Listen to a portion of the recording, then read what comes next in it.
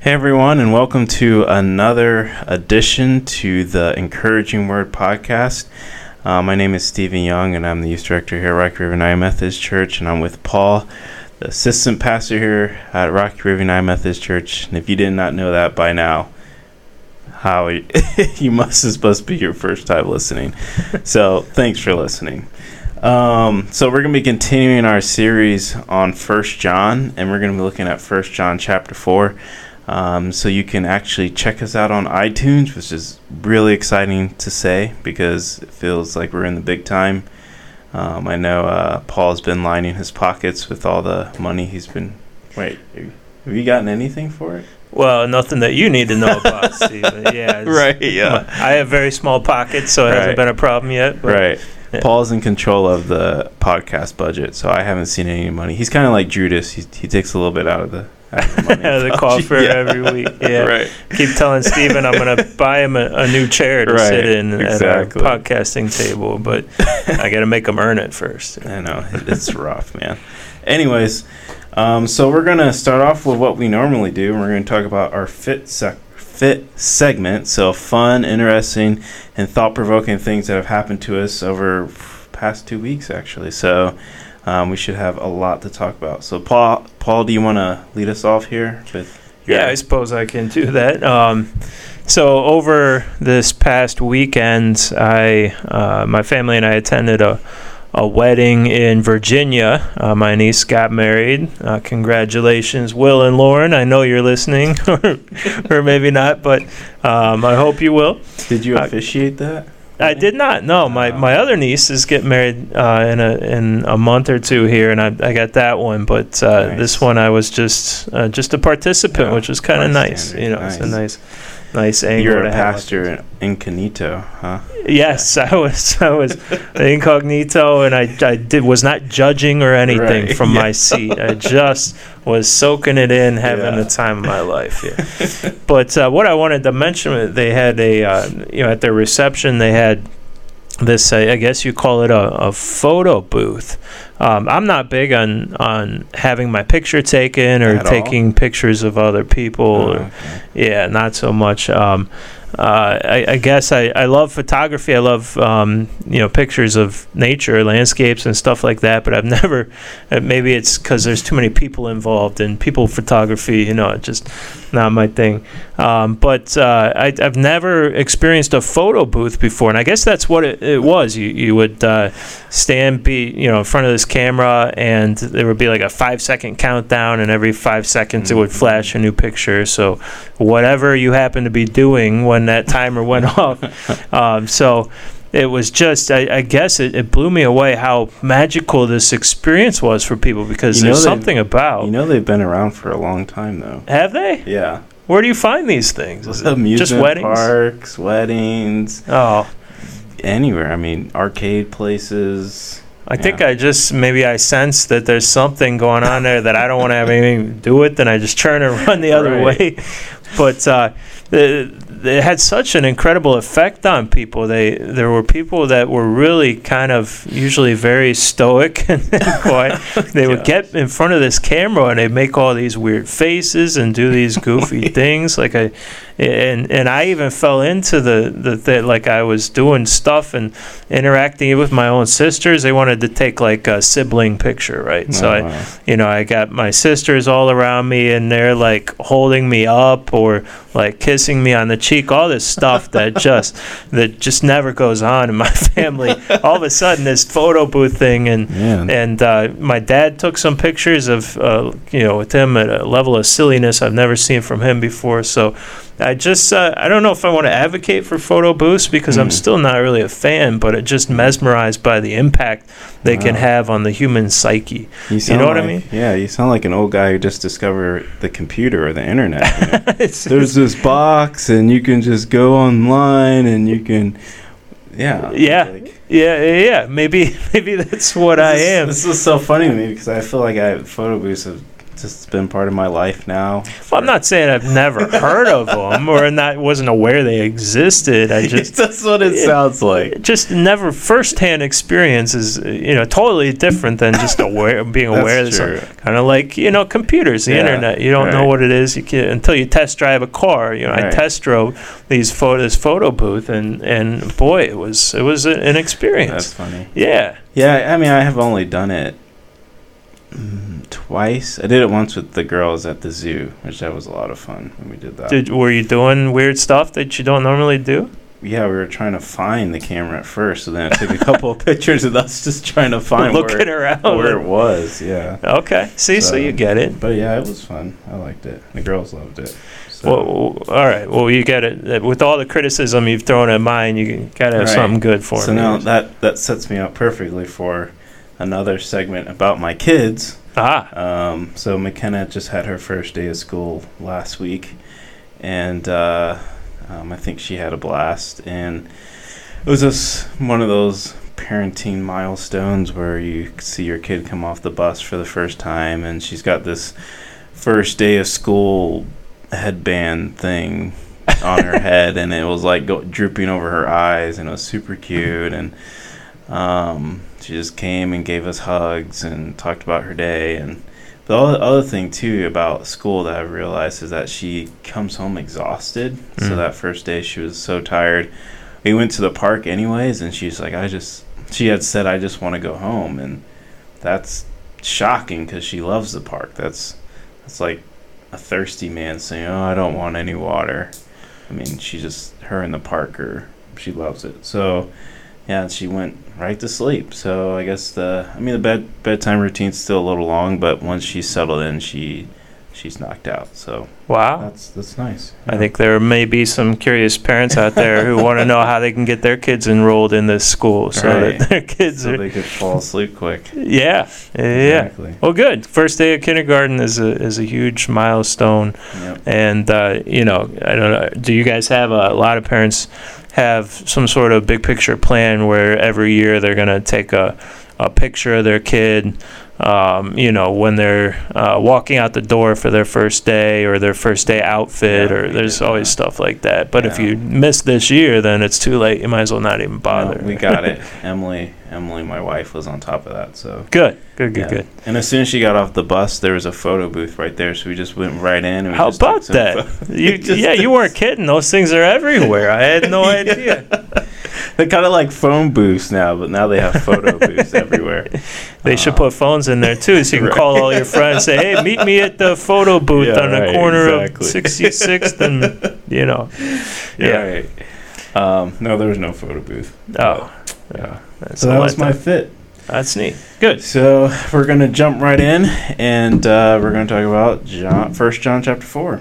1 John chapter 4, yes. Hopefully you've caught the first 3 episodes of this series, but for those who may not have or just need a quick refresher, 1 John was written by a guy named, you know it, John. By John. John, the disciple, one of the inner circle of disciples of Jesus. John's writing here around about 85 to 90 AD. So this is a solid 50 plus years after Jesus has ascended back to heaven. And the early church has sprung up and sprouted, planted different churches in different cities around around the world at the time. And John is writing in the midst of a time where false prophecy and persecution are at an all-time high. And he's trying to encourage the early believers and bolster their faith in the midst of this type of an atmosphere. So this is where we're at, and we're coming into the 4th chapter. If you want to catch the first 3 and you haven't yet, you can pause this and go back and listen into those. But I'm going to read for you chapter 4. If you don't have it open in front of you, either grab a Bible or your Bible app real quick and follow along, or just listen really closely. It's hard when you don't have it in front of you, but I'll try to bring it with a great deal of clarity. Chapter 4. Dear friends, do not believe every spirit, but test the spirits to see whether they are from God, because many false prophets have gone out into the world. This is how you can recognize the Spirit of God. Every spirit that acknowledges that Jesus Christ has come in the flesh is from God. But every spirit that does not acknowledge Jesus is not from God. This is the spirit of the Antichrist, which you have heard is coming, and even now is already in the world. You, dear children, are from God and have overcome them, because the one who is in you is greater than the one who is in the world. They are from the world, and therefore speak from the viewpoint of the world, and the world listens to them. We are from God, and whoever knows God listens to us, but whoever is not from God does not listen to us. This is how we recognize the spirit of truth and the spirit of falsehood. Dear friends, let us love one another, for love comes from God. Everyone who loves has been born of God and knows God.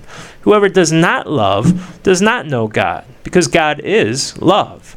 This is how God showed his love among us. He sent his one and only Son into the world that we might live through him. This is love.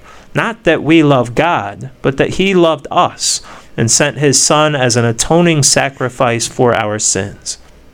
Dear friends, since God so loved us, we also ought to love one another. No one has ever seen God, but if we love one another, God lives in us, and his love is made complete in us. We know that we live in him and he in us, because he has given us of his Spirit. And we have seen and testify that the Father has sent his Son to be the Savior of the world. If anyone acknowledges that Jesus is the Son of God, God lives in him and he in God. And so we know and rely on the love God has for us. God is love. Whoever lives in love lives in God and God in him. In this way, love is made complete among us so that we will have confidence on the day of judgment, because in this world we are like him. There is no fear in love, but perfect love drives out fear, because fear has to do with punishment. The one who fears is not made perfect in love. We love because he first loved us. If anyone says, I love God, yet hates his brother, he is a liar. For anyone who does not love his brother, whom he has seen, cannot love God, whom he has not seen. And he has given us this command: whoever loves God must also love his brother. So this is chapter 4, Rep, and Stephen and I are going to come at you, come at each other with a handful of questions here or so, and hopefully you're contemplating them too based on what we read as we respond to them. And the intent is to provide some questions that give us kind of an overview, good sense of some of the major principles in this passage, but also to make it more discussion-based, conversational than just spewing a summary of the chapter that we just read. So hopefully we got some engaging questions. I know I do. Stephen has yet to prove he can accomplish that, but maybe this week will be the exception, right, Stephen? Yes. Yeah, my questions aren't as high as yours, but I try.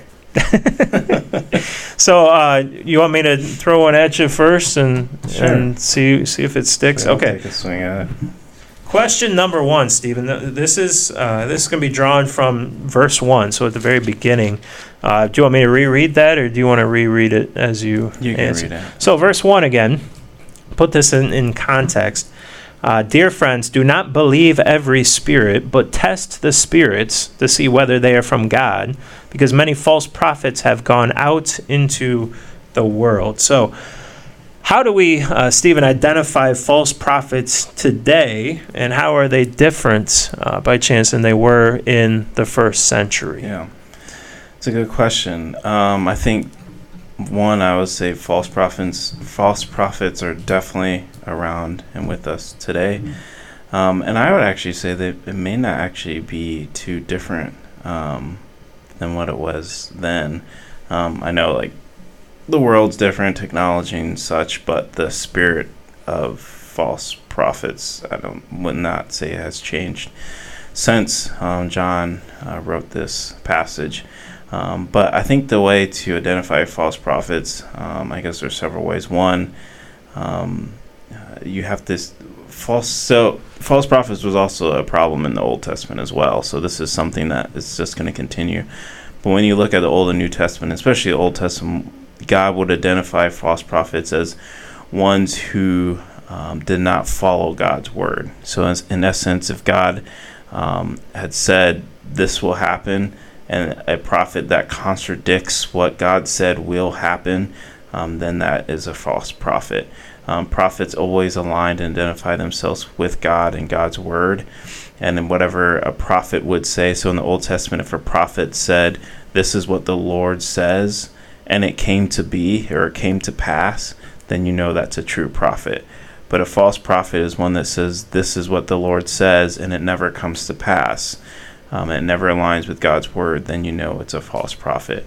And I would say those sort of people in the spirit of false prophets exist today. You'll have ministers and ministries that will say things that don't align with the word of God. It would be sprinkled with truth, right? And I think the false prophets would sprinkle their things with truth.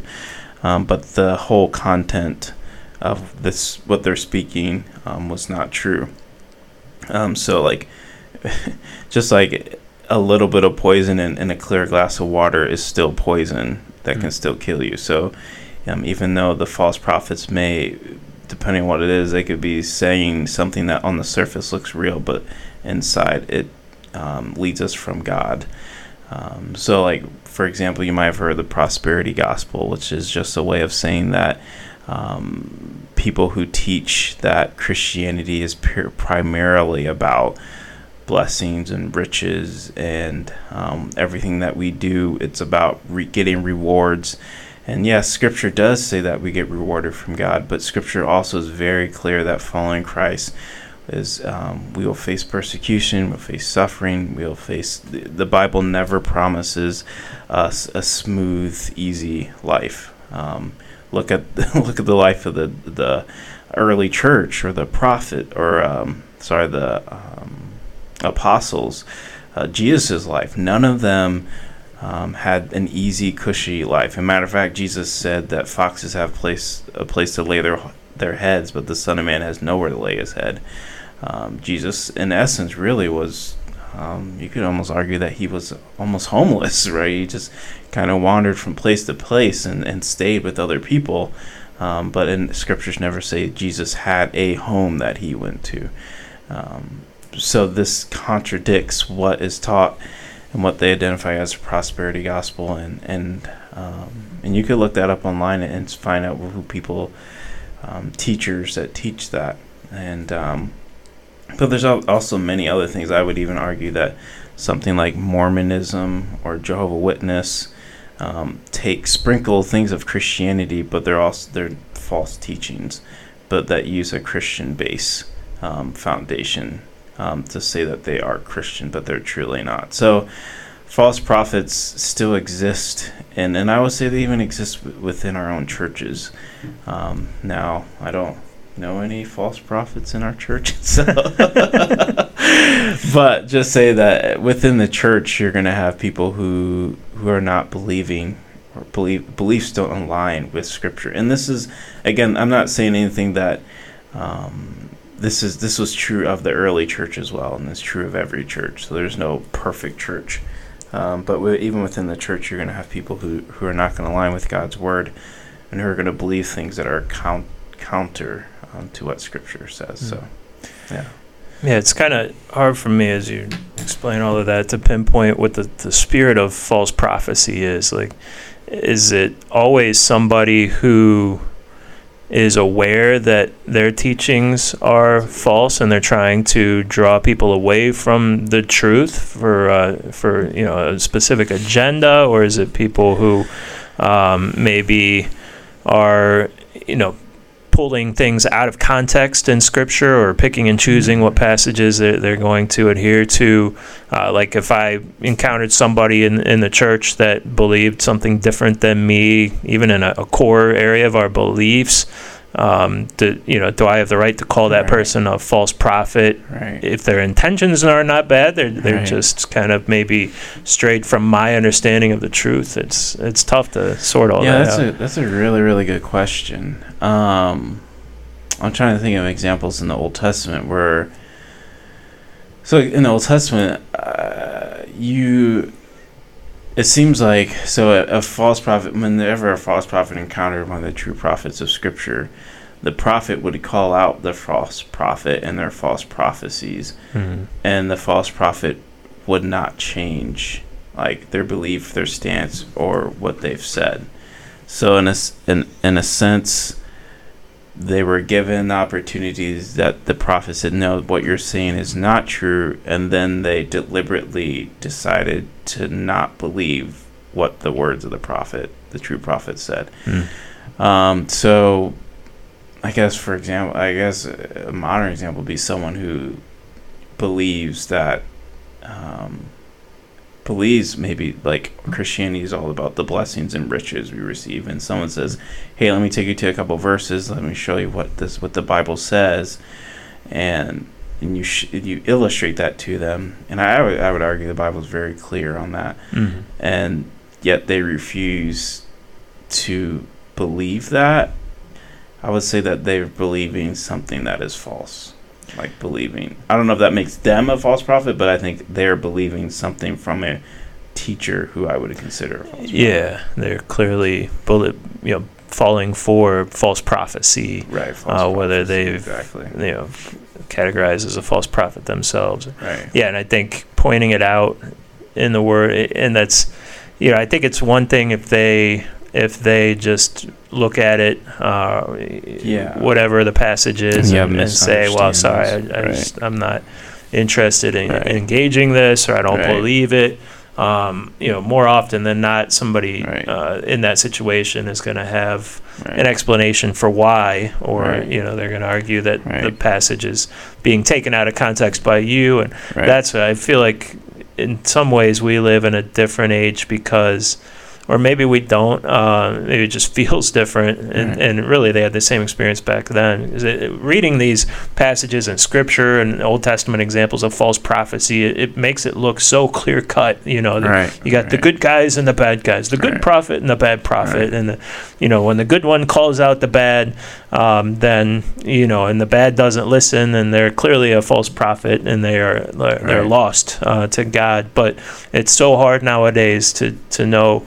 You can't just dub somebody the true prophet and somebody the false, because there's so many differences in what we believe, and it just requires an awful lot of discernment and to call somebody out and call them a false prophet, you better have a lot of support and really prayed it over, and to bring other people around you who can affirm kind of your understanding of the truth. Just the waters seem a lot muddier nowadays, and maybe they're represented to be in Scripture. But and I real quickly so we can move on to the next one. But I also think too the nature and the spirit. If someone has their nature is like, I'm really trying to learn the Bible and I have a few mistakes, but I'm really trying to learn, as opposed to someone who's like doesn't have that sense of motivation, that they have more what John would say is an anti-Christ motivation that's against Christ. So, but that's a whole nother discussion. Which actually aligns with my question for Paul. So, oh boy, what does John mean? So we're looking at verse 1 again. What does John mean? Test the spirits, and are there many spirits? So on that first verse, John says, "Don't believe every spirit, but test the spirits and see whether they're from God." So, what did John mean for that passage? Well, first of all, I don't know if I noticed it quite as much in the first 3 chapters, but definitely here in chapter 4, the word spirit is thrown around left and right all over the place. I even picked up on that too, and took a few notes or wrote down some references here of the Spirit of God, Spirit of the Antichrist, Spirit of truth, Spirit of falsehood. There's referenced that there are spirits not of God. So I think it's important first to understand what John is referring to here when he says spirits, and all of a sudden, as Christians living in the 21st century, all these kind of vague references to spirits, this entity that is the Holy Spirit, that so often we have a hard time grasping, all of a sudden feels very concrete, because at least we know something about the Holy Spirit. We believe the Spirit to be a true entity, manifestation of God, part of the three in one. I don't think that this is the Spirit that John is referencing in most contexts, that he refers to the Spirit in this passage. Instead, he uses the word Spirit to refer to all of these other notions, both good and evil. And I think spirit here, it's hard to find another word to replace it, like what's a synonym for spirit, but it's when we talk about the Spirit of God, the spirit of the Antichrist, it's just the kind of this emotional and psychological pull that God is instilling in his people in a good, healthy way, or that Satan is instilling in a quite the opposite way. It's what draws us in the directions that we're pulled in life, towards believing one thing or another, or living in a certain way, or doing something. And when John cautions us to test the spirits here, I think he wants to make sure that, especially in this era of false prophecy that his context is within, he wants to make sure his audience is very diligent about who they follow, what ideas, what trends, what concepts that they're jumping on a bandwagon with, and make sure that they truly are good and healthy and of the Lord. And to test the spirits, and we kind of got into this a bit with the last question too, but to test the spirits is, I think, to check whether a spirit or a concept or an idea truly is of God by looking once again at the Word, seeing if it aligns with the Word, seeing if there's good fruit coming forth from it, good and healthy and fruit that is of God coming forth from it. And I think it requires a lot of prayer and discernment. Mm-hmm. So I feel like we need to make this a little bit more concrete, because I'm up in the clouds here somewhere. But say this. We'll keep coming back to the prosperity gospel for the sake of really stomping it to death, and because it's easier than coming up with other examples. But when you encounter this notion of the spirit prosperity gospel, you're sitting in a church service maybe, and you like the ideas that are being thrown out by the preacher that, if you follow God, God will ensure that you are blessed in worldly ways, that you have a good job, that your family is healthy and happy, that you are provided for, and you hear this and it sounds good, but John would caution you to test this spirit, test this notion, test this concept. And I think, once again, you got to go back to the Word and see if it truly is consistent with what you read in the Word. You have to have people in your life who you can trust, who are holding you accountable, and these relationships need to exist before you get to this point. It's so much better than to try and go and find somebody and say, hey, I don't know what to make of this. So hopefully this is something that's organically happening in your life all the time, that you're testing the spirits of everything you're encountering in the world, to see if it's true, to see if it's of God. But you have people that can help provide wisdom for you. You're testing to see what the fruit of this is. Is it truly people who buy into this, live into this concept? Are they really producing fruit for Christ? Substantial, meaningful, godly fruit. So I think to test the spirit is to already be living within a healthy Christian life, and having healthy people around you, making sure that you're already being fed by healthy spiritual leaders, and And then every time you encounter something new, to put it through the ringer, run it through this process of making sure with all of these healthy support systems that you already have in place, that it proves to be true and worthwhile, and that it's not going to be something that pulls you into Satan's arena further from God in somehow, some way. So I think that's the best way I can put it concretely, to test the spirits. Hopefully it's something that we're all doing all the time, because we've put ourselves in a healthy pattern of living, that we have these resources around us and people to hold us accountable, resources to hold us accountable, and we're doing this automatically. But certainly sometimes they can sneak up on us and we get caught off guard. Right. Yeah, that was good. I agree with that. It reminds me also, too, of the Berean church. When Paul came to preach, the Bereans read the scriptures and were testing what Paul the Apostle was saying to them. And it's like the Bereans were using the Word of God to test really the spirit of Paul and see what was he teaching. So one of the examples in Scripture. Yeah. Yeah, good. And I like the fruit example, too, because that's what Jesus would say, that you know a tree by its fruits and what they produce. Sure. Are you bearing good fruit? If not, you're going to be tossed out. Right. Yeah. At first, I thought you were talking about the church in Berea, Ohio. Oh, wow. You're about to share some dirt on the church. Yeah, the churches of Berea. They are totally lost, right? Right. All right. I better keep us moving. Hopefully, we don't have anyone listening who's from overseas or something, huh? Right. That have no idea. Right. Our Iceland listeners out there. So. Well, with our vast audience, it wouldn't surprise me, but I'm glad we're taking a moment to set them straight. So this is pulled from verse 11. So let me recite that real quick. It says, "Dear friends, since God so loved us, we also ought to love one another."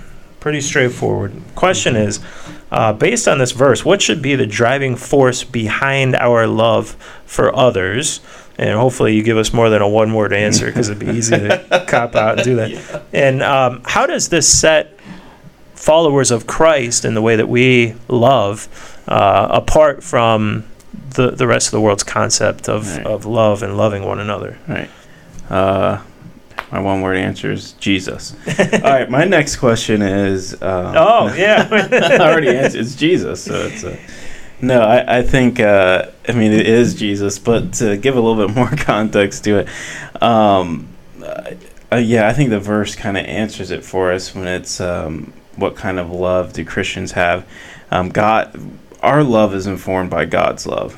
God's love informs us. It's the model. It's the example of love. We love because we've first been loved by God. Now, I would argue that the love of God is different than the love of the world, and I would say John would agree with that, because John, throughout, there's a theme in First John, is that John is always contradicting the world and Christ, or the world and God. And I would say John would say God's love is different than the love of the world, and that's seen clearly through the death of Jesus Christ, his atoning sacrifice for our sins, which I believe he mentions in chapter 3. No. So in chapter 4 that we're in, he said, "This is how love is made complete among us, so that we have confidence on the day of judgment. In this world, we're like Jesus." He also said, here in verse 10, chapter 4, verse 10, "This is love, not that we love God, but that he loved us and sent his son as an atoning sacrifice for our sins." So John right there is saying this is what love is. He's really identifying it. And what I love about John is that, and really throughout Scripture, Scripture doesn't give us this dictionary definition like, what is love? Love is when two people come together and have mutual agreement that they have, you know what I mean? It's not a definition like a dictionary. When John is defining love, he gives us a story. He says, this is the story, that God loved the world and he sent his son as an atoning sacrifice for our sins. And then someone's like, what does that mean? And then John's like, let me tell you the story, right? Just like, and this is seen throughout Scripture. So even we've all heard the story of the Good Samaritan. So before that story, someone asked Jesus, so Jesus, who is my neighbor? And expecting this, Jesus, your neighbor is the one who lives approximately 3 miles to your right and to your left. Those are your... No, Jesus said, let me tell you a story. And he tells a story of the Samaritan who bandages and heals up the one who was beaten up and pays for him and takes care of him. And he says, then you shall do likewise, right? He's like, follow this story, do likewise. That's who your neighbor is. And that happens throughout all the scripture. When the Jews in the Old Testament were trying to, who is God, they always went back to the Exodus. And they talked about how God saved them from Pharaoh and in Egypt. And that's how their best way of understanding and identifying who Yahweh was is through his actions. So this is precedent throughout scripture. And John is continuing that precedent of telling us the story of what God's love is. And also I would say that John's letter is really good because when he defines love, he's like, you can't love God and hate other people, and you can't love God whom you can't see if you don't love those around you. So John says if you truly love God, then you love other people. It's that simple to John. John's like, if you're not loving other people, then you don't love God and you don't know God. It's that black and white to him. Because God, when he showed his love to us, it was complete sacrifice of his son. His love was, he loved us to the death of his own son, an atoning sacrifice. And that love is the love that's to inform us. And God, in John 3:16, for God so loved the world. So if we can't love the world, we can't love the people around us, then we don't truly know God. And then John says God is love. So to not have love in us is to not have God in us. So, but yeah, and it's really challenging. I mean, that's a really challenging to love those around us, to even love those who hate us, to love our enemies, as Jesus would say. And then we don't see God. How can we say we love God whom we don't see, but how can we say we love a God that we don't see but don't love the people whom we do see right in front of us? So that's why you got to love Steelers fans even when they're jerks. You just got to love them. Steelers fans and people from Berea and right. Prosperity Gospel people and right. The list goes on and on. Yeah. Wow. Yeah, I like your point about really honing in on the definition of love in Scripture. You got me thinking that, where, even though all of Scripture, in fact, all of the world, all of creation is based on God's love for us, right. Where in Scripture can you go and find and point to, this is the definition of God's love for us? Right. It's never truly, and if we were to try to define it, our right. best attempt would probably come back to how human beings love each other. We talk right. about, they have a lot in common, they feel a lot of affection, and they make me happy, and that is so off target for God's, for us understanding God's love for us, and right. the best way that God can help us understand his love for us is through stories, and ultimately through the greatest story ever told. Right. Ooh, you like what I did there? It's a movie reference, right? Greatest story ever told, of Jesus, who came down and personified God's love for his people. So if you want to try and define love, don't use words. Just show somebody a picture, hopefully a moving picture of the life of Jesus, and in action, and his love demonstrated through his words and his actions in relationship to the people around him. And that's, I think, what Christians need to mimic as they seek to love one another. Right. And I'll add real quickly here, too, I listen to a lot of podcasts, and there's like debates. And one of the biggest things that atheists, those who cannot believe in God, one of their biggest challenges is defining love. It's a huge, huge thing. And two, a lot of people don't believe in true selfless love. And Jesus exemplified true selfless love. And I think that's really hard for an atheist to understand, because they define love as biological And if it's not truly selfless. It's always selfish. It's always for some other purpose. But Jesus shows us true selfless love. So maybe we should do a podcast on love. We could there's a lot to talk about there. We wouldn't be able to talk. We just have to show it because you can't. So that would be our first video podcast. First video. Exactly. Yeah. Jeez. All right. So my second question has to do with love.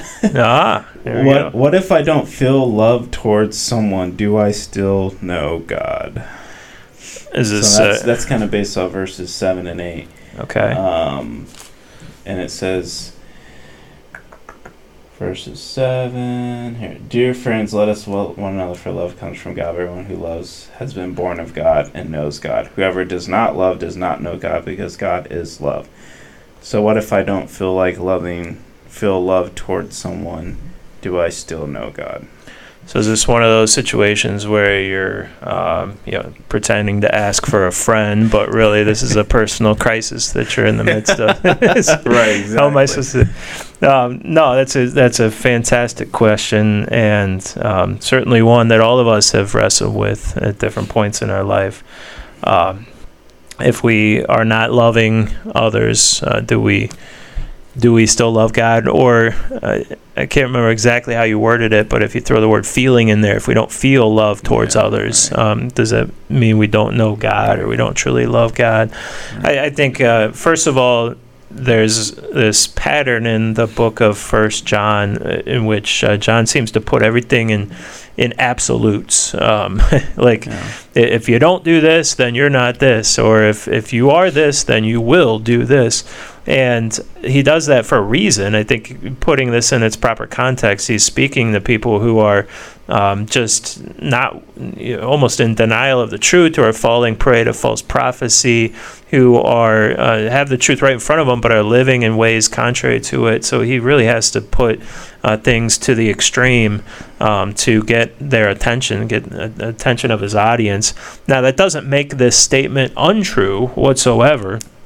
That's quoted here in verses 7 and 8, that because we don't love somebody else, then we must not know God. I think absolutely, as John implies here, we have to love our neighbors, even those that are most difficult to love, to truly know God and to demonstrate love for God. We have to be able to accomplish that. But first off, love is not a feeling.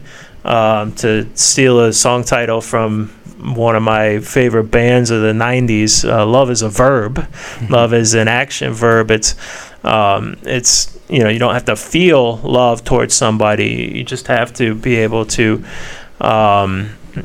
see them. I think love truly is based primarily in seeing somebody else as a child of God, being able to see them through God's eyes, and having that at least bring you to the point where even if you feel anger or resentment towards somebody, you can still see their value as a child of God and hopefully treat them with dignity and respect.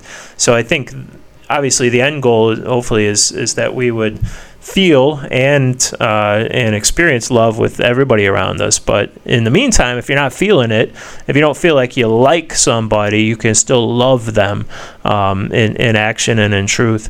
But even that being said, I think this passage, it's important to understand that the end goal for all of us to experience the full power of a relationship with God and His love at work in our lives is to love everybody around us. So if somebody were to come to me, and everybody kind of has a story, right, of somebody who did them wrong at some point in their life, and they just say, I can't forgive them.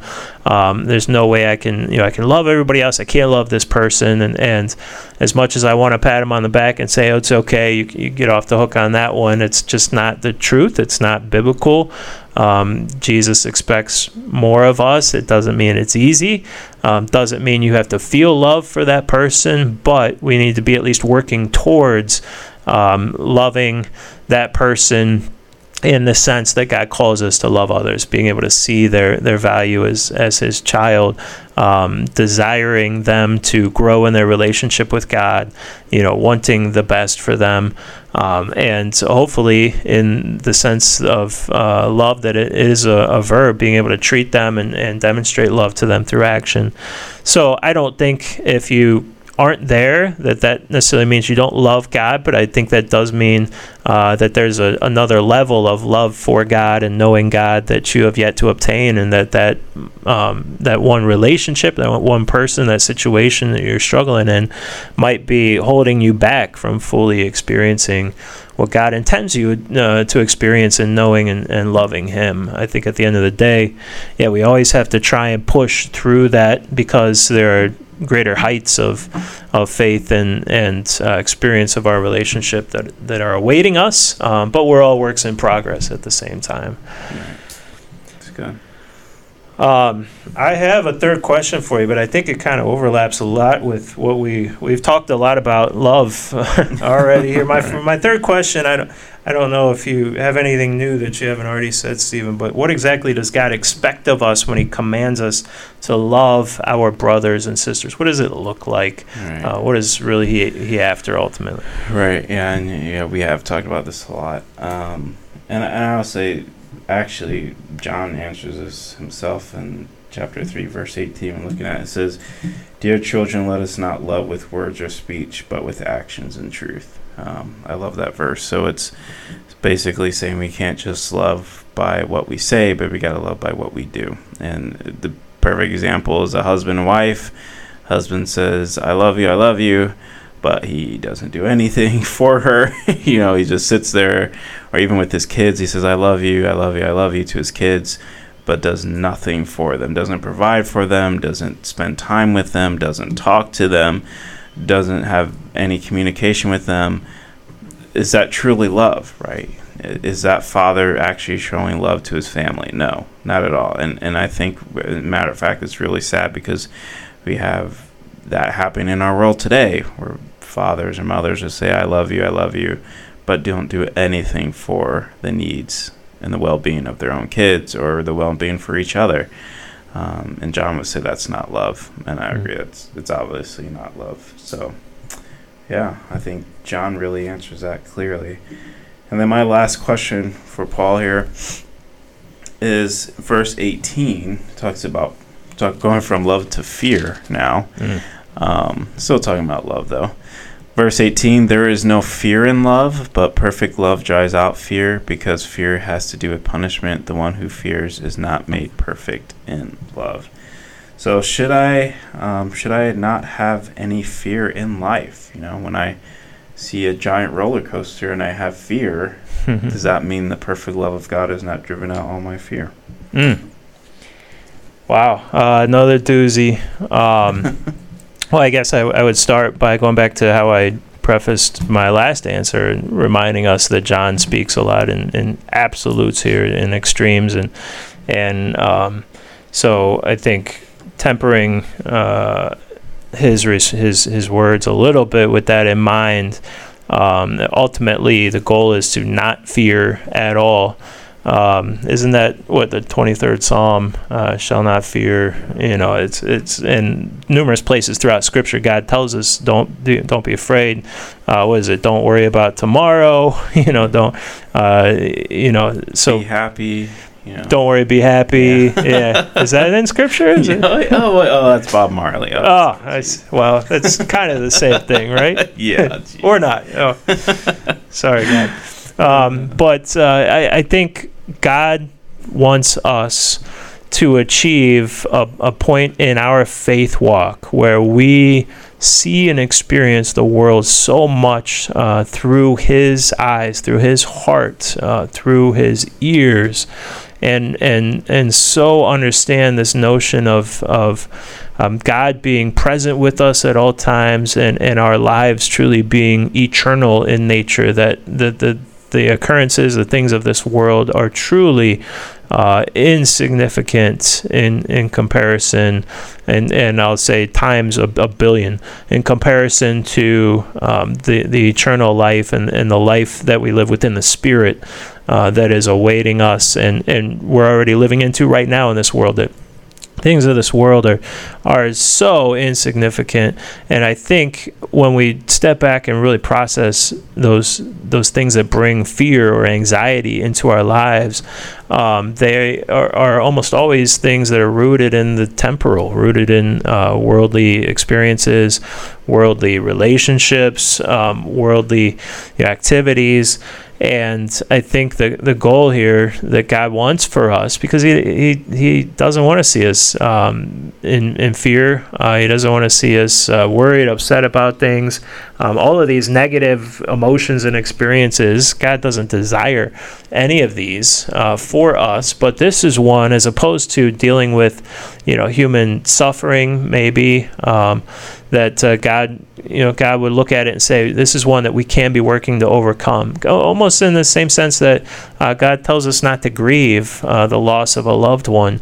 That I think it says in the Psalms, precious in the sight of the Lord is the death of one of His saints. It's an extreme, it's absolute, but God wants us to be working towards having that mentality in life, that if we lose somebody we love and they were a child of God, that we don't need to grieve because we will spend all eternity with them. And of course, it's an extreme statement, and right after we lose somebody, we're not there yet. And God gets that, but He still wants us to be working towards that level in our faith where we can, maybe one day, even in this world, say that with confidence, that I'm not in terrific grief at the loss of my loved one, because I have faith in eternity. He wants us to at least come close to that, or we can begin to grasp that concept might possibly be achievable in this world. It's the same thing with the fear notion. God doesn't want us to fear, and He truly wants us and wants us to believe that we can obtain this level of faith where the things that cause us fear and anxiety in this world feel so insignificant to us and are of such little importance that they no longer bother us. They no longer faze us, that we're solely focused on God's will for our lives, and that so many of these other things just kind of pass right over us. We soar on eagle's wings right over the cares of this world, such that we don't have to fear or feel anxious about them. So, I guess back to the question, if we... What was the verse again, Stephen? I totally lost. 18. I'm bouncing around all these metaphors and pulling in all these scriptures that I have no idea where they're from, and I lost track of where we're... So we know that anyone born of God does not continue to sin. The one who is born of God keeps him safe, and the evil one... Verse 18. Verse 18 of chapter 4. Thank you, Stephen. All right, let's try this again. There is no fear in love. That was chapter 5, friends, a preview for next week.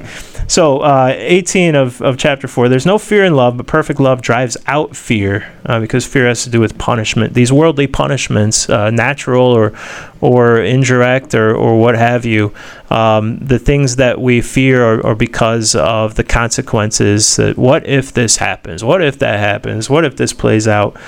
We don't have to... God doesn't want us to feel the need to fear any of those things, because we are safe and secure in our eternal livelihood and in His grace and in His will for our lives. As long as we're seeking Him out, all these other things that would cause us fear are insignificant. So, are we going to feel fear? Of course we are. We're still human, and this is an extreme goal that God sets before us, but should we be striving for it? I would say absolutely, and hopefully it reach the point in life where we can at least understand this concept and feel that it's obtainable, or get a sense of it in this world. I think we can and should expect that in our lives. And I agree with all that, and I would tag on here at the very end that I think this fear is also defined through the verse. It says, verse 17, this is how love is made complete among us, so that we have confidence on the day of judgment. So this is also a fear, the fear of someone who fears God on the day of judgment, because when we have the perfect love of God, we have confidence, as it says, in the day of judgment. We no longer have that fear of God, fear of our guilt, fear of our sin, fear of punishment.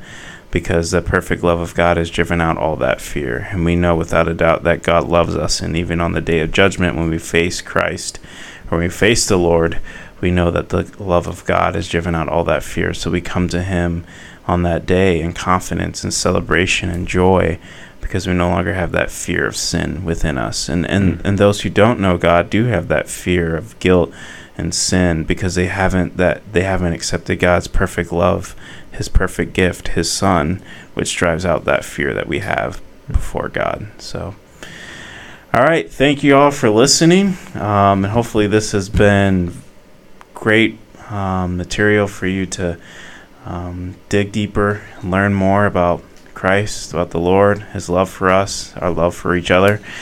And we're looking forward to jumping into 1 John chapter 5 here soon. So stay tuned for that.